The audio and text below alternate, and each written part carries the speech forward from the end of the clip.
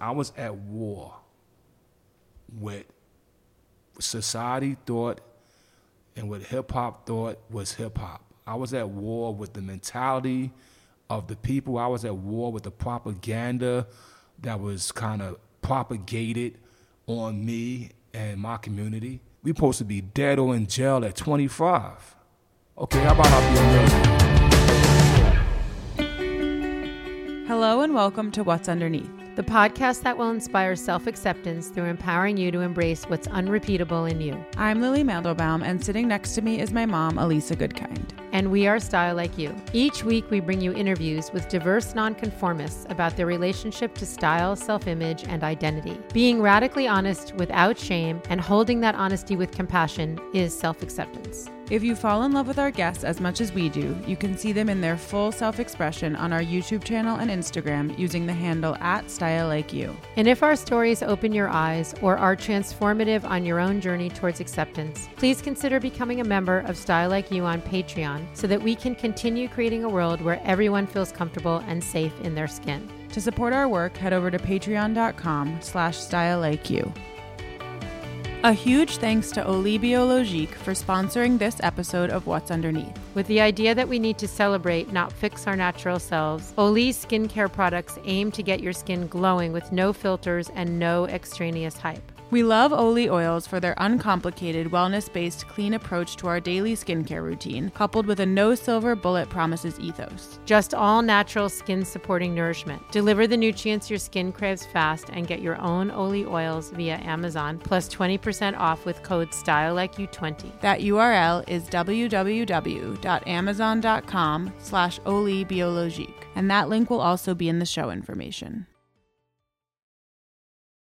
I'm actually feeling kind of emotional about this because we're with RZA from the Wu-Tang Clan. I just want to talk about what it means to be here doing this right now because I've known RZA for a long time and he is an incredibly generous, humble, warm, loving man. Very unusual person, someone that I really feel privileged to know. And he has been so kind and generous to Style Like You. Especially because almost 10 years ago at the very beginning when everyone was saying, what are you doing and why are you doing this? And when we were going into people's homes and doing the closets and talking about style and identity, he said yes. And so I feel, emotional today. Now it's almost a decade later. We've grown a lot. Things have changed a lot. But each person that said yes to us was a building block to what's now a global movement for acceptance. And without those bricks in the wall and without those stepping stone of people who were willing to be generous with themselves and to not ask too many questions and to just trust, we've been able to make a really huge difference in the world. So I'm very thankful to RZA for that. So I'm excited to be doing this now. How are you feeling today? I'm feeling great. It's a great day, sunny. We are in sunny California, and I kind of cleared my schedule so you guys could come and we could chop it up. I think that this particular time for us to get together, and not, get together and break bread or whatever, but to get together and record ourselves and talk to the world, I guess, through this medium. It took a long time for me to kind of schedule it in this time. I think we had like 4 or 5 different mishaps. I was supposed to have went to New York this week to finish, I'm working on a project. And they said I could have a couple of more days in California, which my wife loved. And they postponed my trip till Sunday. And I said, what I'm going to do for Friday, I'm going to work from home, and I'm going to invite you guys over to sit down and talk. And it's happening. It is what it is. And you found your window. Found my window. Can you start by talking a little bit about what you think your style says about you? Wow. I think my style has evolved, changed, retracted, has been like all over the place over the course of the years. I think the consistent part of my style is that it always fit me for the mindset that I'm in. Mm-hmm. I look back at some old pictures and I see myself with those pointy rings and fatigues on. And when I look at that picture, I know that I was in a military mindset. I was in a mindset of my music and my art was something that was a weapon, and I was prepared to use that weapon in the case of mental, spiritual, and creative war. Why? You know, Why were you in a military mindset? well, at that particular time, when Was that exactly? that's in the 90s. In the 90s, I was fighting to be heard, fighting for hip hop to be accepted in a pure form, not just in a pop form. I was fighting for my family to be able to have, economic freedom. Freedom is just not that good if you don't get other freedoms with it. So freedom has to have spiritual freedom, economic freedom, educational freedom. So it's more than one form of freedom. And at that time, I was fighting for economic freedom. I was fighting also against what we call phony MCs, because I'm hip hop. So I had a natural antagonistic energy towards others who were rhyming on the mic or touching the turntables or making beats. So I was in a warrior mindset. And when I look at my clothes, I see it. As we started getting into the 2000s, you'll see that my style was kind of confused the first couple of years, Why confused then? I think confused because I was confused as well. Why? And my confusion most likely came from, I think the reality of mortality. I think when you're young, you don't really think about mortality. And then when you're successful and you get what we describe in capitalism, you become rich, black millionaire, right? You actually feel almost like a God complex, like you feel so chosen and so powerful. And maybe you are. But then something happens that knocks you off that throne. And for me, it was the passing away of my mom's. And that was it was nothing I could do about that. And most things it was something I could do. Anybody had a problem, hey, you can handle that.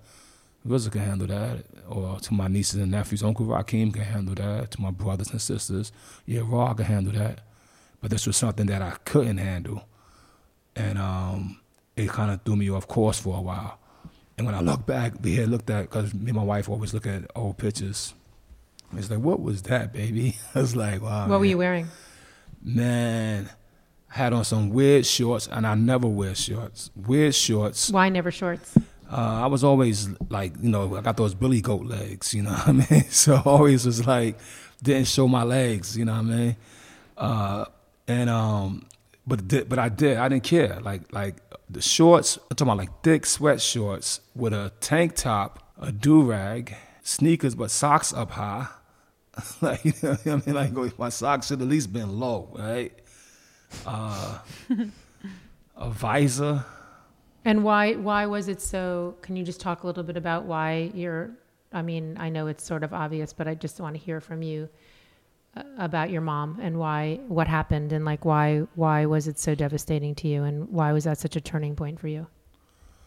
When you lose your mother, that's something, almost undescribable. The most apparent thing that happened to me was the loss of appreciation, validation, and approval. Most of my successful years in this part of my life in the 90s, my platinum albums, gold albums, all of those items resided at my mother's house. That was the trophy. She was the person I was trying to make feel proud.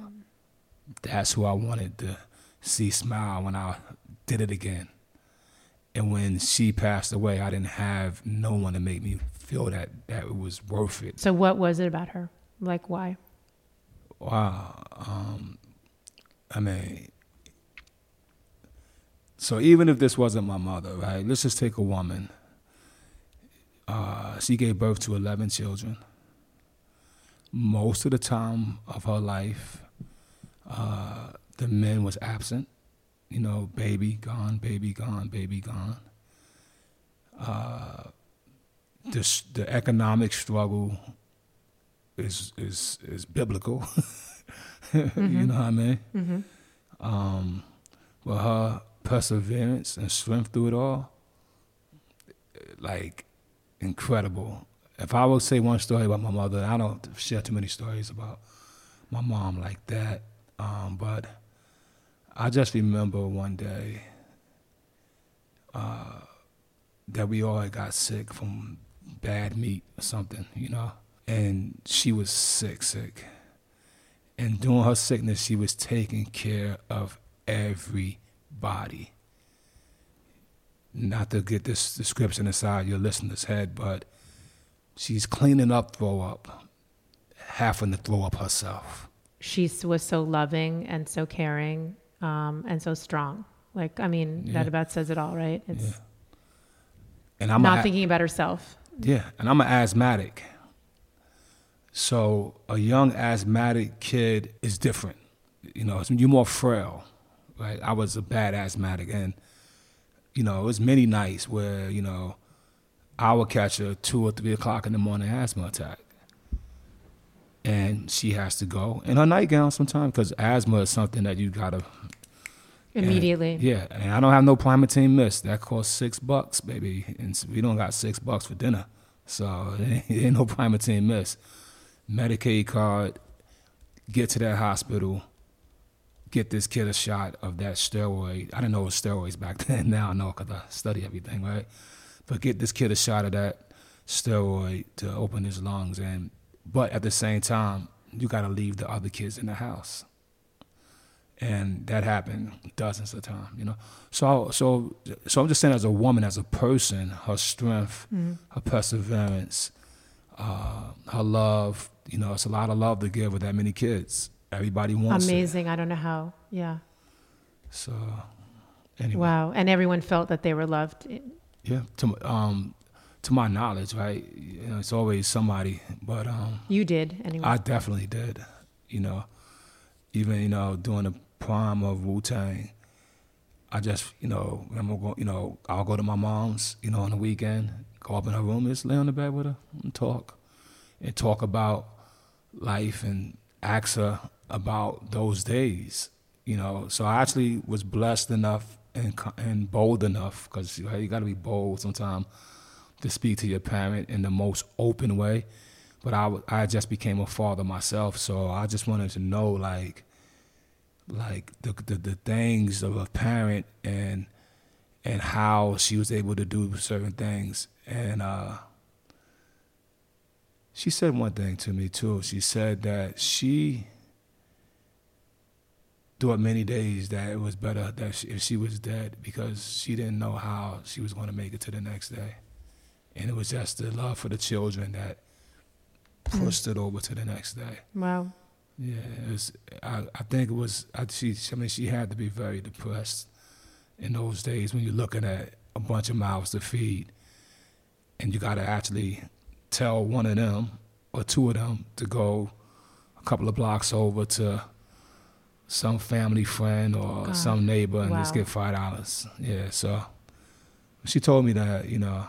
I mean, it really explains you a lot, and like with all of your success and everything, you're very humble and you're very generous, and it's, you know, I'm sure that she lives inside of you. Yeah, she was a generous lady. Like, her and my grandmother too. I'll just say one thing about my grandmama and my mother, you know, her moms. They're the kind of people that if they, you know, in the black community, you wait for a check, okay? That's why during the late 80s, you know, they would say, you know, the first of the month, and the crackheads would go get their checks and buy crack, and all the drug dealers make money because they know when that 1st and the 15th come, checks would come, government checks come, and welfare checks come, and the people cash their checks and they buy drugs. So that was the big thing in the late 80s for the street entrepreneurs. But my mom's the type of lady, and my grandmother, when they get their check, they go to the store and they'll buy the big bag of 100 hot dogs, and the whole neighborhood gets a hot dog. They was those kind of people. Wow. Yeah. That really makes me want to cry. What was her name? My mother's name is Linda. Yeah. We're going to circle back to everything, but can you talk about what assumptions you think people make about you based on how you appear or based on like your public image, like things that may or may not be true? That's a good question. I wonder. I'm actually one of the guys that might be a little naive about what people think of me. So I don't really know what they think of me, to be honest. And I don't know. Yeah, before I thought maybe some people were scared of me. Before meaning like when I had my gold fangs and my military suit and my pointy rings. Mm-hmm. I mean, maybe, in the early days. Yeah, maybe it was good reason. And at the same time, like I said, I was in a war state of mind. But I can't honestly say that I know what people think of me, and I can't honestly say that I really care much. Have you always felt that way, that you don't care much? I think that if I reflect back on myself, I think I've been comfortable with myself for a long time, in the sense of like, an example is, so the Jizza is my older cousin, somebody I looked up to, someone that taught me a lot of things. And I had my braids. I was wearing braids when nobody was wearing braids. At the beginning? In the beginning. Nobody had braids. I remember that. And everybody had fades and all this. And, I remember coming to see him in Brooklyn from Staten Island. There's a 13-year-old kid with braids. And the only one who wore braids in that particular time was girls. Mm-hmm. And he had a girlfriend. And he just told me, yo, my word said, you look like something like an ugly girl or something walking down the street, with braids. And I didn't cut my braids. And eventually braids became the style. You know what I mean? Mm-hmm. So I'm not that person that worries much about others. I'm very comfortable. And I don't use the word confident. I'm just say the word comfortable in what I'm doing. What do you think is the difference between comfortable and confident? Like, what's that line? I think comfortable is more like at ease, and confident, you actually are not at ease. You're putting on a strength, right? It's like you have to pump up for that. You're comfortable, you could just fall asleep on a roller coaster. And do you feel like you being comfortable with yourself in that way has like played an impact on your, like, do you feel like you had that as a kid or when you were starting in your career? Do you feel like that's something you've grown into with time? I think that I've had it as a child, but I know I have become uncomfortable. There are periods where you felt uncomfortable. You mean? Yeah, I've had my moments or my years of uncomfortableness. It just never lasts long. What were they? Like, can you give an example? Let me give an example of me being uncomfortable. Okay, here's a small example. Very short moment in life. My first time at the Cannes Film Festival. So it's a black tie affair, and you have to wear a black tie. And this is 1999. Once again, I'm known for my fatigues and my hip hop. And I went there with Jim Jarmusch and Forrest Whitaker, and it was Ghost Dog, and Jim wanted me to walk the red carpet with him. And cool, I didn't have a tuxedo. I went and rented one. Wow. Yeah, I had to get something. That was the attire. And I get on the red carpet, and that's my first red carpet. And I don't know, you gotta walk, stop, pictures, and stop and repeat. I don't notice nothing. I'm just like I'm tap dancing. By the time it's like I'm doing the potato or something, I don't know what the hell I'm doing. It felt funny, felt awkward, and and for that moment, until I got into my seat, I was uncomfortable. So that's a small example, and I'll give you one more, which is it's actually an enlightening example for me. And Jim Jarmusch is attached to this one also. So now Jim does the movie Coffee and Cigarettes, and he has me in the scene, and he invites me out to San Francisco for the premiere. And now I know how to walk a red carpet now. I've done Kill Bill, and I've done it a few times now, so I know the formula. Mm-hmm. But what I've never had done was I never seen myself on a 70-foot screen before. On like a movie screen. Never seen myself on that before. Mm-hmm. That's intense. With a whole audience of people. After about, I don't know how many minutes we were into the movie Coffee and Cigarettes, but you know, it was kind of quiet a lot in that movie. I couldn't read the audience. They weren't laughing or crying or anything. It was, you know, it was a lot of intriguing things happening maybe. And then here I come on the screen with Jizza and Bill Murray, and I just melted in my seat. I kind of like did the Bugs Bunny when he slides down out of his seat. I melted in my seat. And I probably was hunched under my seat for about 3 minutes. And then soon people was laughing at me, like laughing at whatever I was saying. And they was laughing more. And I kind of started growing back in my seat. And by the time that, maybe it was about a 7 or 8 minute scene, by the time the scene was over, I was like erect. I felt confident. Yeah, I went from uncomfortable to confidence. Yeah. Is it something that plagues you? Like, do you question yourself? Like, why did I get uncomfortable? Or like, how did you, was it something that you felt like you had to work through to like not have those moments anymore? If there's anything that I still do that has a level of uncomfortability, I think it still is the red carpets. The aquarium effect it is. It's like an aquarium effect. Where you become the fish. You're the fish. Yeah. But what is it about, can you explain? I mean, I understand intuitively why you would feel that way about being on a red carpet and being a fish, but can you explain more about like what it is about that doesn't sit well with you and that it doesn't feel like aligned with who you are? I don't know if I have the answer to that question, Lily, but I could say that I'm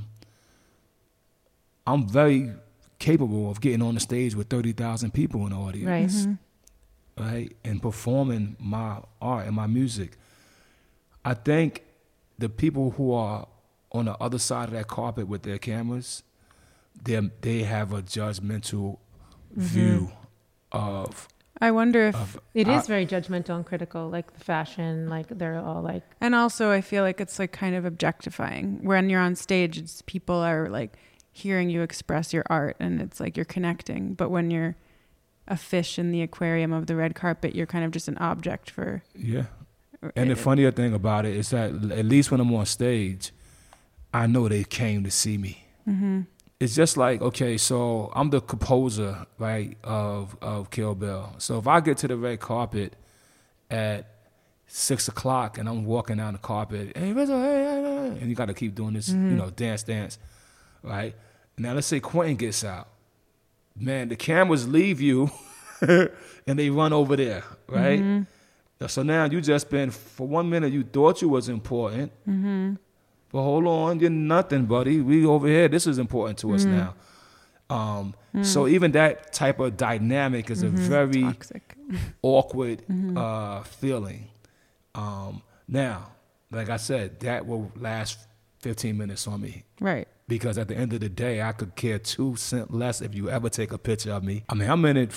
I think I'm in this for the expression that was built in me.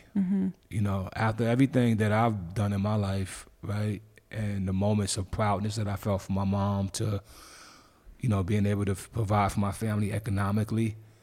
Now it's more for me like to know that what I'm doing, right, each footprint that I'm putting down is leaving a footprint for someone else to walk that path.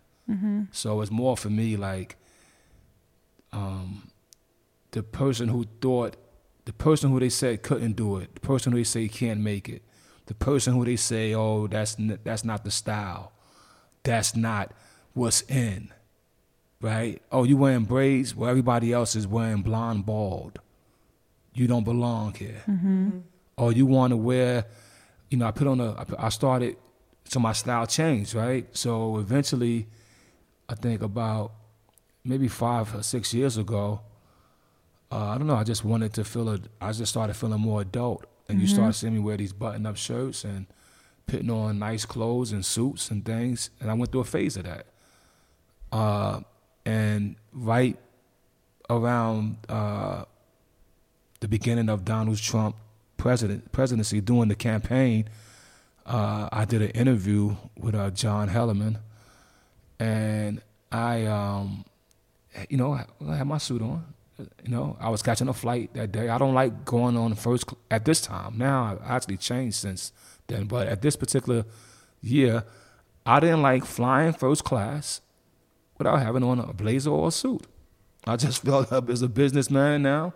I'm doing business. I'm not no little kid. I'm walking to these counters. I'm walking there. I'm a grown man. And this is my energy. Right.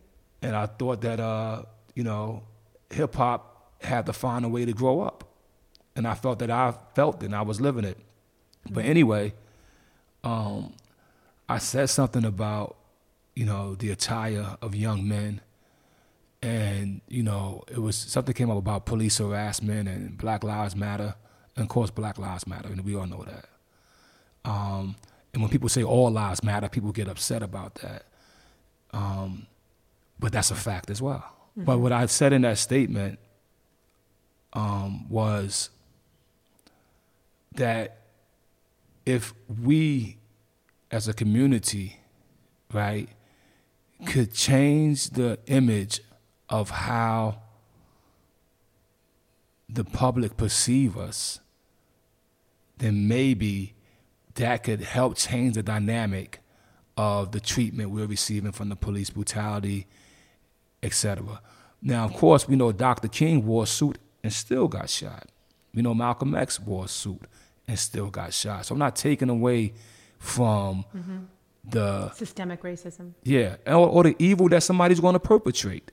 But when you see, when the rest of the world sees it, it affects them differently. So when Martin Luther King was trying to deal with nonviolent movement, it moved the people because now we all looking at the aggressor being the aggressor, right? But if that same aggressor is beating on a bunch of guys with hoods, a bunch of guys who look like they're gangsters, and back when it was Bloods and Crips, they all got these Crips in red and they got these rags on their head, it makes the rest of the world look at it as like they deserve it. You know what I mean? Nobody cares for us. The middle country don't care. The adults don't care for the kids. We'll say, oh, look at that kid walking with his pants sagging, right?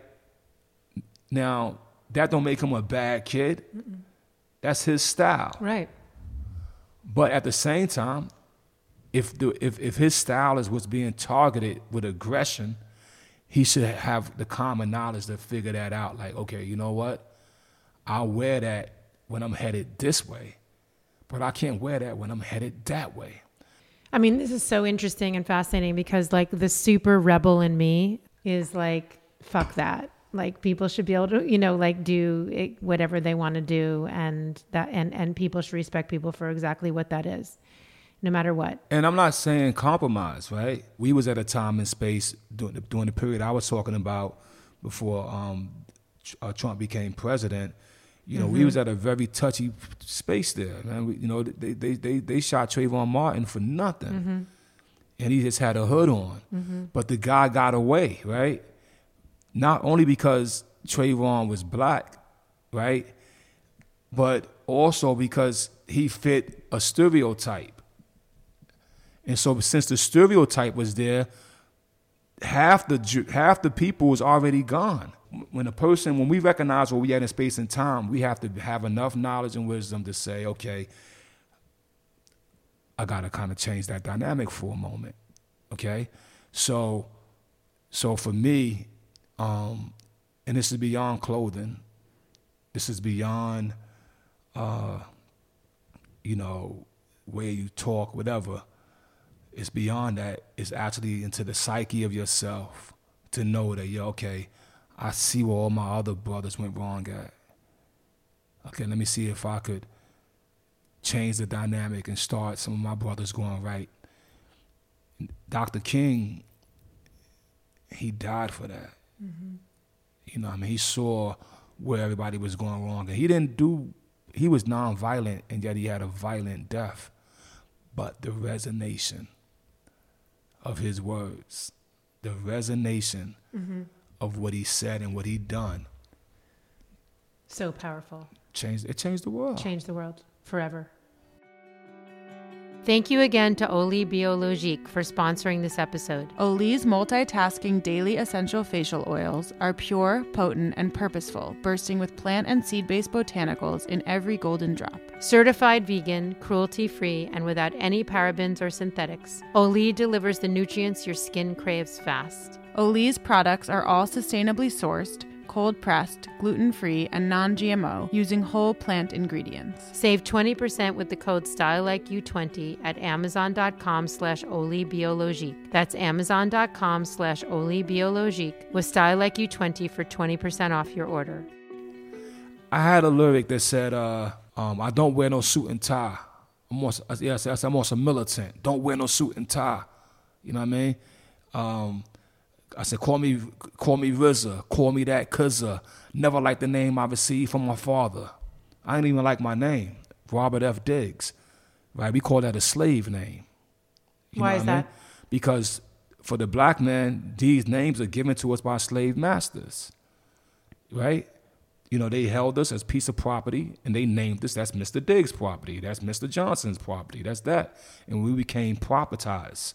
So when we got knowledge of ourselves, we wanted to remove that we're owned by anybody, right? So in that capacity, yeah, that makes sense. But my mother wasn't born no slave. It's not physically. And she chose the name Robert, and she chose the name Fitzgerald because she was a big fan of Robert Kennedy and John F. Kennedy. And she thought that those two men represented something that was special in her life during her teenage years, going through her change and seeing them speak up about equality and the things that they put into this world. And she named her son after that. So that's an honorable name. Robert is an honorable name. That's the name that she chose to put upon me. But during my youth, of course, I thought, don't call me that. I even told her not to call me that. And you know what? You resented being named after... Two white guys? Yeah. I was laughed at by my cousins. You know what I mean? They had middle names like Russell, ODB's middle name is Tyrone. That sounds cool in the black community. Yo, what's your middle name? Tyrone. What's your middle name? Fitzgerald. See, look, you can make a laugh at that, right? So, but when I know it looks good on checks now, though. Right? People see that on the check, they know they could cash that motherfucker. They be like, wait a minute, Robert Fitzgerald. He sound wealthy. But no, but the point being made is that it was something that she meditated on, something that she gave me, and it's honorable. And so in my older years, I have that respect of it. You know what I mean? I don't mind if somebody calls me Bobby. You know, even though I know that I am the RZA, and that stands for Rakim Zigzag Ziggler. That's something that I evolved, studied, and became and accepted. But what does it mean exactly? Well, and when did you adapt it? When did you get that name? I got that name, that complete name in 1992. I had the name Rakim years earlier. Rakim, I kind of made it up out of my head. Then when I researched it, it means to be original. If you go for the root word of it, Akim, and if you look for it in the Holy Quran, it says that like it could be synonymous with something of loyalty, you know. But I took it as Ra, Ra being that, like Amun-Ra. He was like the high God, the high light. He was a person, but he was a king, and he was so much of a king, and he changed mathematics and culture so much that they worshipped him. And Keem, I always thought that Keem, through my alphabets, the K is for king, right? And the E is for equality. But there's two types of equality. There's a good equality and there's a bad equality. And so I put both E's in my name, then I put an M at the end. And that M stood for master, which means I better master both of these equalities. I better master my good side and my bad side. I mean, in order for me to be who I should fully be. And that's what got Rakim from. And then Zigzag, Zig is from the letter Z. And what happened was I realized I was going in the right direction, maybe from the age of 13, 14, 15, 16. Me and ODB, we was vegans like when we were 16 years old. We wouldn't drink milk. We wouldn't even eat potato chips. You know what I mean? Then I guess, started having sex and smoking weed and threw all that out the door and started getting into what everybody else got into, which was, violence, street crime, and all the things that our community had to offer, the opportunities that we had to offer. And I zagged. I was going the wrong direction. But then I got blessed with a second chance and a stern word from my mom. And I zigged back to the right direction. I'm still curious about your journey over the years with like that line between confidence or maybe you said earlier that you had like at one moment a God complex being a black millionaire. One thing I could say is that when you first get success, you think you're the only one with it. Mm-hmm. When you first become, when you make it to the number one album in the country, the number one producer. What was that like? Oh, it's every stimulation that it's supposed to be. You just feel great. You feel like, I know how Mike Tyson felt with the belt. You know what I mean? I know how I know how Kanye felt when he became the number one artist. I know how Jay-Z felt when he became the number one artist. I know how DMX felt when he became the number one artist. I know the feeling. Right? Can you describe it? Can you describe it for those of us that don't know? No, it's like you're breaking. Leonard. Did you know Leonard Cohen? I love Leonard Cohen. Yeah, it's like that line about the crack, and that's how the light gets in. Yeah, it's like almost and like you go through. It's like a new birth almost. You feel like you are the anointed one.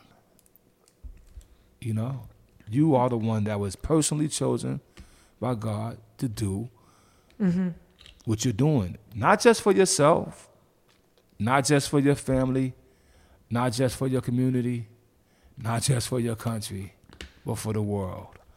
And that's a big, big feeling. And you know what?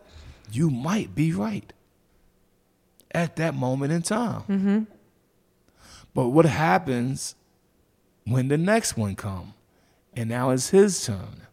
Where do you go? And so what? And what was for that journey for you? Well, for me, I didn't come off of that high until my mom's passed away. Mm-hmm. So maybe I wouldn't have never came off. I don't know. How far into your success was that? She passed away in the year 2000. So, I was the man to my, I felt like, couldn't tell me nothing. How many years in were you into the success of Wu-Tang when she died? Our first year, we went platinum in 93. So many years. She witnessed many years. She witnessed it, yeah. She witnessed it. That was my grounding moment. But I think everybody's going to have a grounding moment. Right. And I think the challenge of it now is how do you, after being the world champion, how do you live when somebody else has the title? I know for a fact there's only one RZA, y'all. I know that the way I did it, the way I do it, the way I sound, the way I talk, you know what I mean? The way I put that hat on, that's the way the RZA does it, y'all. And I'm cool with that. And I'm cool with the fans that loved it. I'm cool with the fans that don't like it anymore. I'm cool with the people that moved on. And I'm also confident and comfortable knowing that, you know what? I'm going to do this. Which is, as an artist, I've learned to gravitate to more ways of art. Exactly. You've done that a lot. Yeah. But was there a moment, just like if you could be specific, because I think it would help people, because I also think that so many people don't, look up to like money and fame and success as like what they, are aspiring towards only, without necessarily like the substance behind it that like you have and that like really talented artists have. Like, can you talk about in more detail how maybe a moment where you felt, oh fuck, am I losing that thing? And then how you really like came back into yourself. And like, what is that thing? So how can I say this? Because I never did it for money. Money wasn't, I'm talking about music and hip hop. Money wasn't my motivation. Mm-hmm. Nah, that was not my motivation. And that's, I was a millionaire in 1995. And I just didn't come out, I didn't even buy new shoes. Mm-hmm. I didn't come outside till 1998. You know what I mean? So What were you doing What do you it mean you for? didn't come When you say outside? you weren't doing it for the money, what were you doing it for?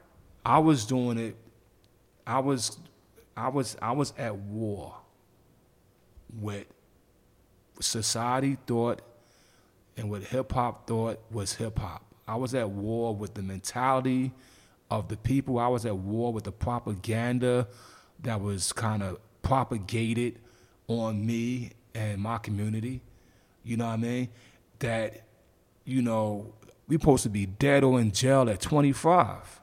Okay, how about I be a millionaire at 25? How about I do that? How about this same high school dropout, right, who you write off with these same group of felons that will never get a job, succeed, and now their kids are high school graduates and college participants. How about that? How about we do that? How about we change the dynamic of that? So there was a different type of attack. Mm-hmm. You know what I mean? For me. So you never really lost yourself in the money or in the, like, it sounds like No, I you didn't lose never myself lost in the your money, center. but I did lose myself in the God complex. So that's two different things. Mm-hmm. I lost myself in the God complex, and that's what, so let's talk about that a little bit. Yeah. I felt like, yo, I'm the anointed Christ. This is the one who's been sent back to help this world, right? And maybe at that moment in time, for that group of people and for that family, that's what I was. I actually think that, because I love Jesus, I just want to say that out loud. No, and I think what he said was so profound. He said, in the days later, people will be able to do what I do and more. And they said Christ is a consciousness, right?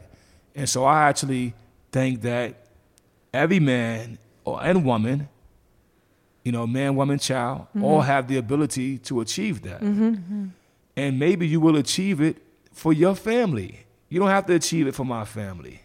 You don't have to achieve it for my country. And I think that in every family, somebody does achieve it. And when I look at Wu-Tang, okay, there go Ghostface and his family. There go Method Man and his family. There go Raekwon and his family. There go ODB and his.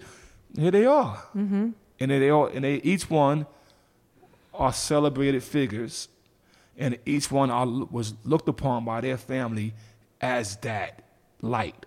When you start taking it that this is beyond your circle and it belongs to the world, it's a different feeling.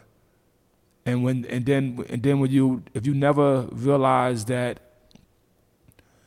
it's for your universe and not the universe, if you don't realize that, it's morbid. And I think at a point in my life I was morbid, and it was right when my mom's passed. It was like I had the physical, mental, spiritual audacity, and I'm not shy to say this, that I could bring her back to life. How about that? Let me do that one. Let me try that. But guess what? That ain't working. Okay, then why is it ain't working? Why can't it work? It work for him? Why it's not working for me? So that revelation of life right there, and my heart just jumped when I said that, because that's how, I'm not going to break into tears or nothing.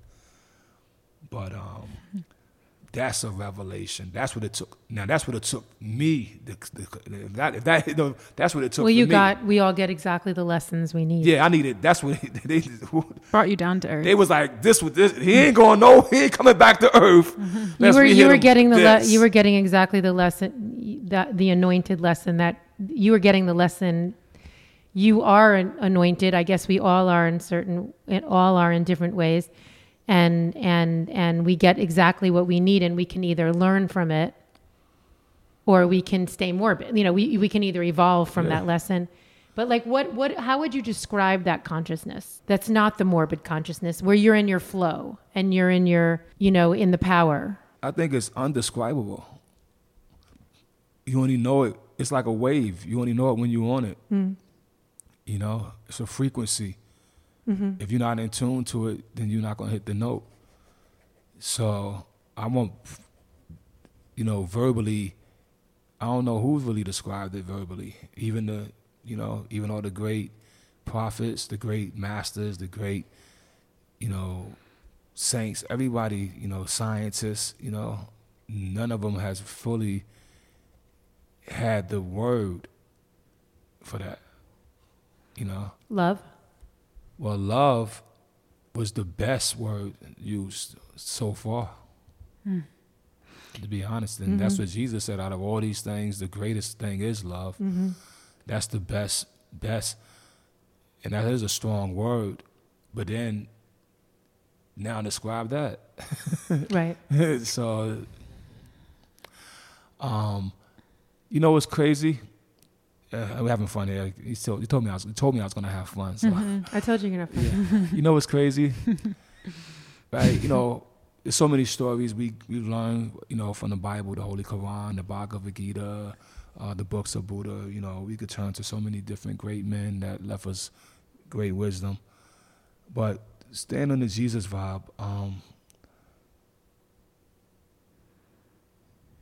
even he had the nail go through his hand. You know what I mean? Think about that. I do sometimes. You know? Mm-hmm. So here is the anointed one. Here is the man of all men. Talk about a lesson. Right. Yeah, and even he gets a nail through his hand. Wow.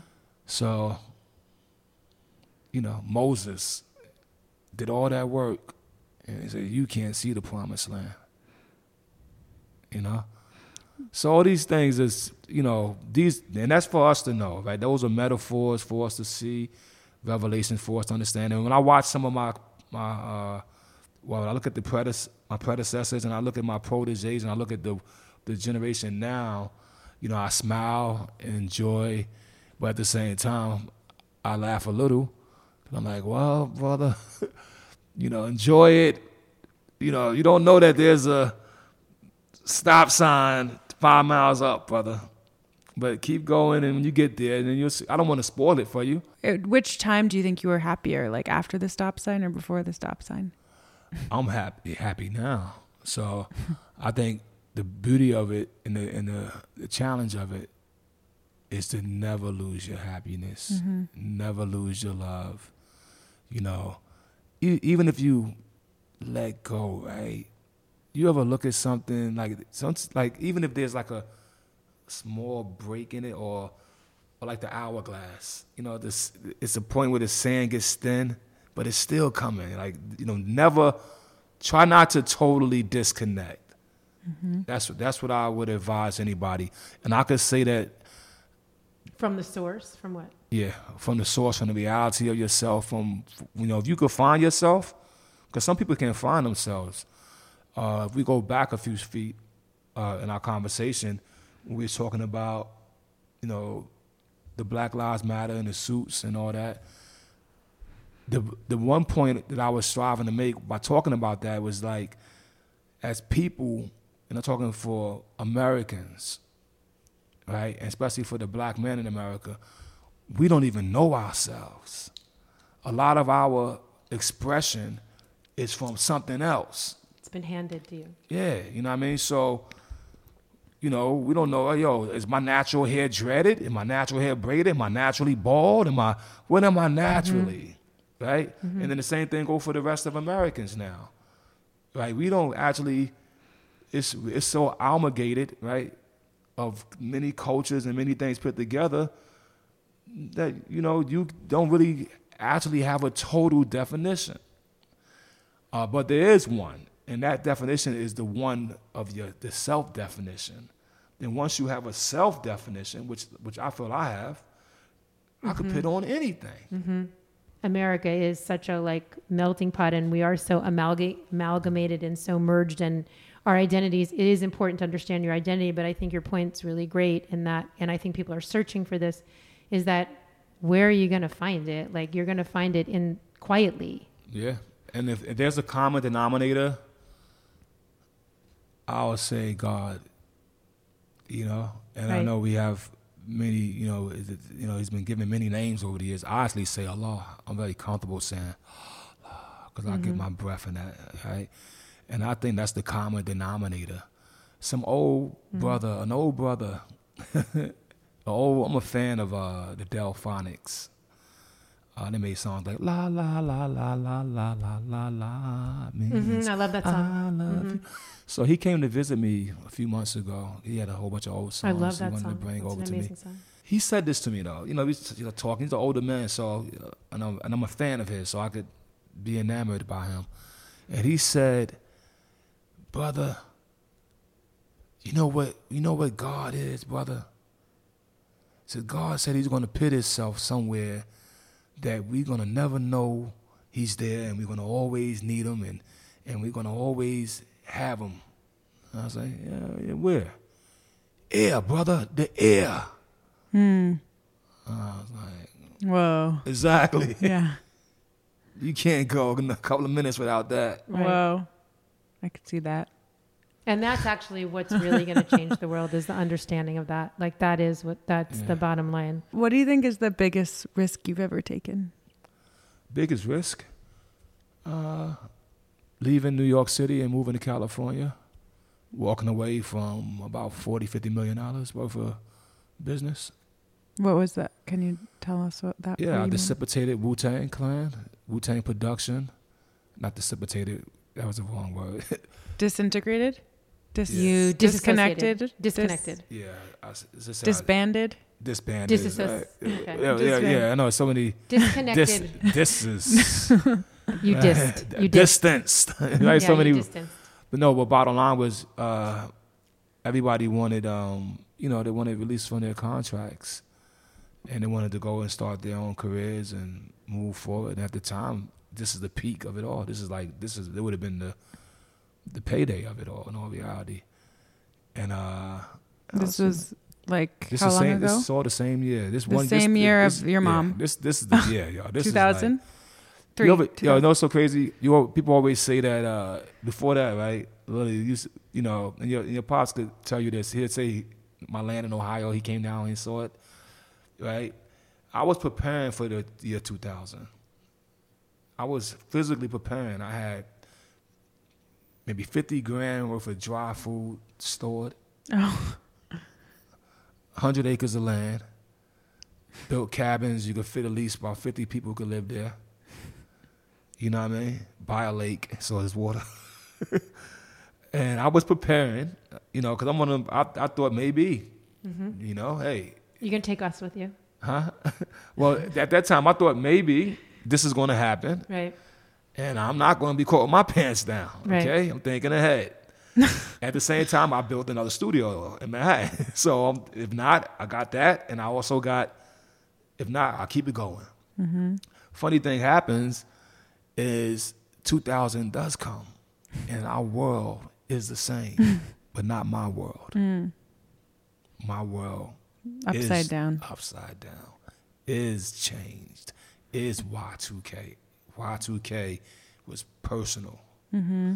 And so anyway, after mom, the big risk I took, the big risk was to walk away from all that, come to California, and try to build from there. And why did you do that? Was it Why California and why was that important to you at that time to make that decision? It was my second try for California. So in '97, I had a personal problem. I won't talk about that too much, but I had a personal problem in '97, and I just said I just flew to Cali, and I had a couple of chicks out here. You know what I mean? And I kind of just, I was rich, right? And I just kind of Beverly Hills my life for a while, right? And it was fun. It was joyful. It felt free. But then I went back to reality, right? And so this time, though, it was, this particular time to come to California. It took some time from the 2000. It took a couple of years of this, signing everybody back and going through the legal process. I had lawsuits, going through everything I did, and then finally being like, it's all gone. It's really intense. now what I'm going to do. And I came out to California, took a risk. My brother, Devon, was very upset with me. He was like, yo, fuck all that movie shit. You know what I mean? You're a musician. You're supposed to be here. Just come on, let's make some more music. And I was like, nah, man, no. You didn't want to you just didn't. It was like your heart wanted to be in making a different form of art. Yeah, my heart was somewhere else.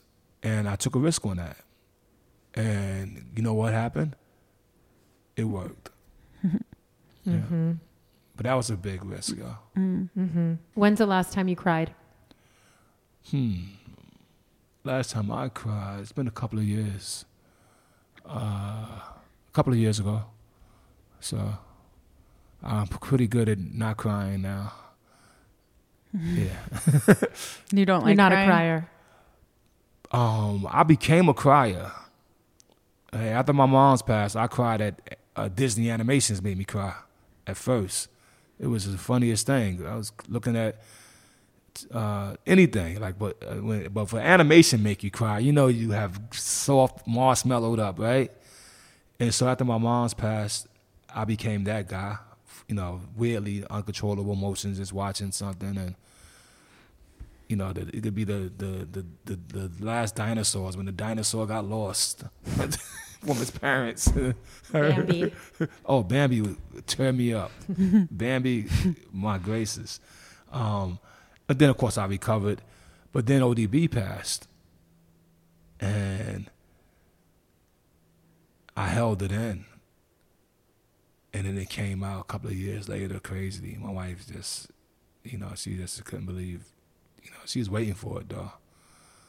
And then came out in tears or in other emotions? Oh, man, it came out in tears. It came out like lamentation is the word. You ever heard that? That's like the biblical cry. And then every once in a while, I could look at it all, and I could look and see that Ason is not here, Mom is not here, and a few good people, that's beautiful people that's not here with this, and not even here to come and hear me play my piano. You know what I mean? Like, look, I don't have to sample it. I could play it now. I could play the guitar. Mm-hmm. I could do it now, Mom, look. Or I could do it, even Ason,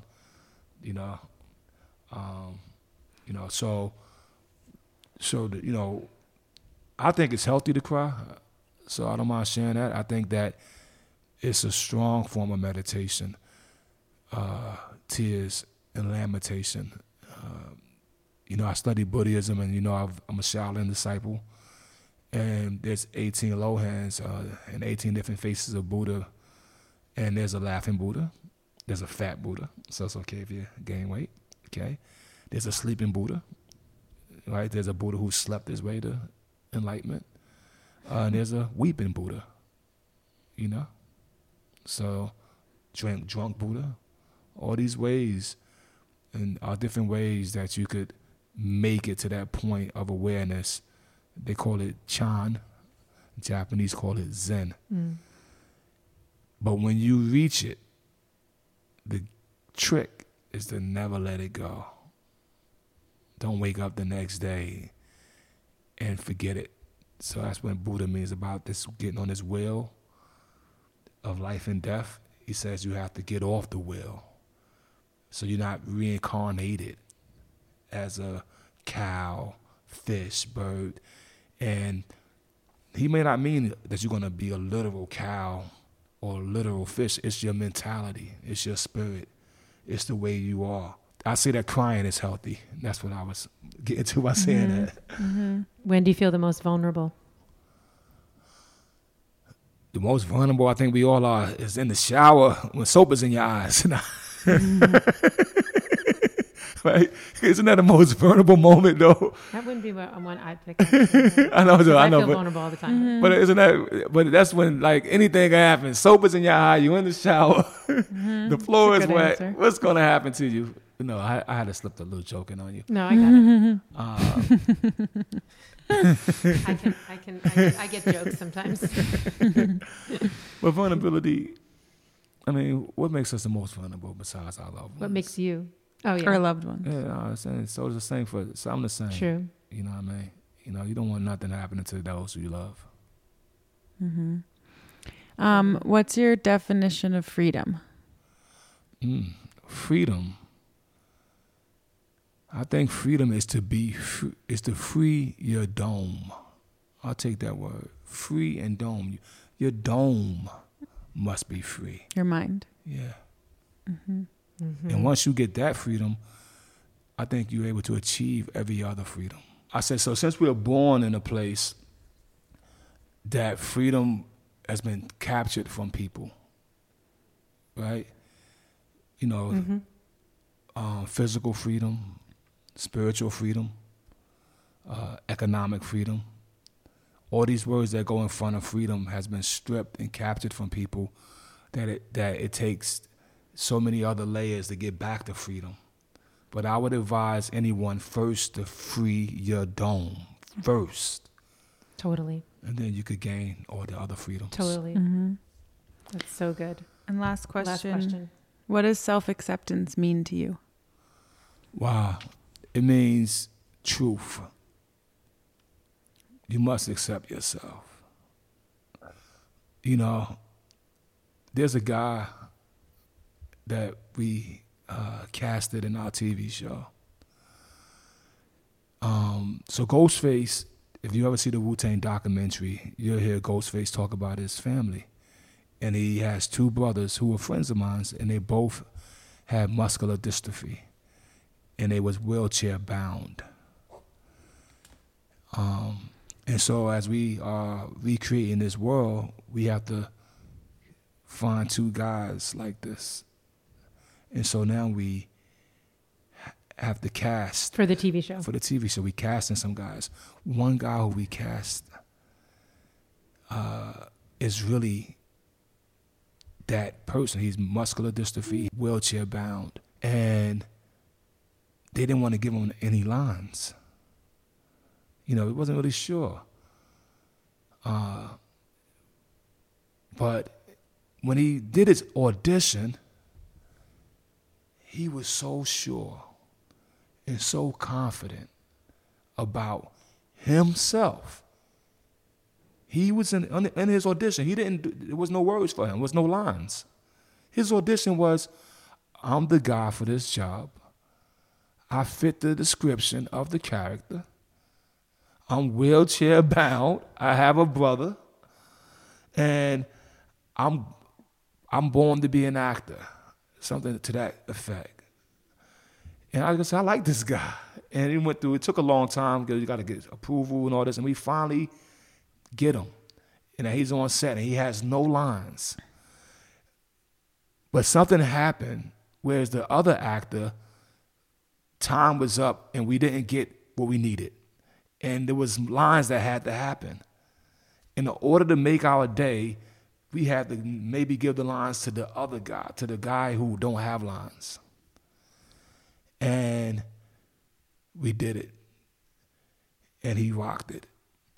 And the moral of this is he had already accepted himself in a wheelchair, who's going to be there for the rest of his life, and with a dream to be an actor.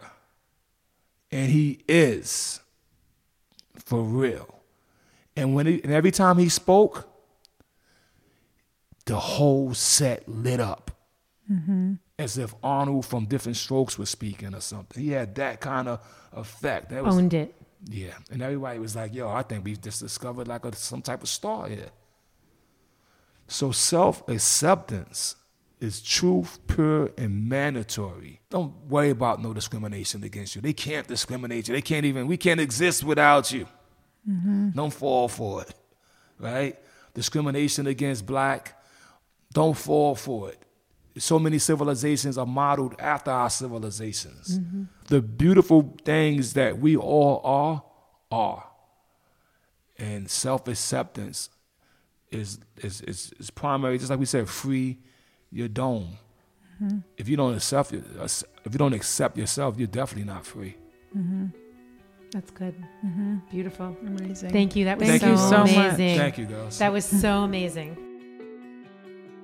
A final thank you to Oli Biologique for sponsoring this episode of What's Underneath. With the idea that we need to celebrate, not fix our natural selves, Oli's skincare products aim to get your skin glowing with no filters and no extraneous hype. You can keep up with Oli via Instagram at Oli Organic Oils and learn more at olibiologique.com. And save 20% with the code StyleLikeYou20 at amazon.com/olibiologique.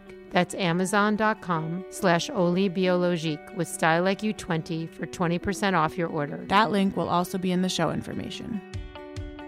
We hope you were inspired by this episode. Until next week, that's it from me, Elisa. And me, Lily. If you agree that facades separate us and being radically honest brings us together, help spread the movement for radical self-acceptance by sharing this episode, subscribing to our podcast, and joining us on Patreon. Head over to patreon.com/StyleLikeYou to support our work and help us build a world where everyone feels comfortable and safe in their own skin. And if you fall in love with each of our guests as much as we do, you can see them in their full self-expression by subscribing to our YouTube channel and following us on Instagram and Facebook using the handle @StyleLikeYou. That's the letter U instead of the word you. And check out our book, True Style is What's Underneath, The Self-Acceptance Revolution on Amazon or at a local bookstore near you.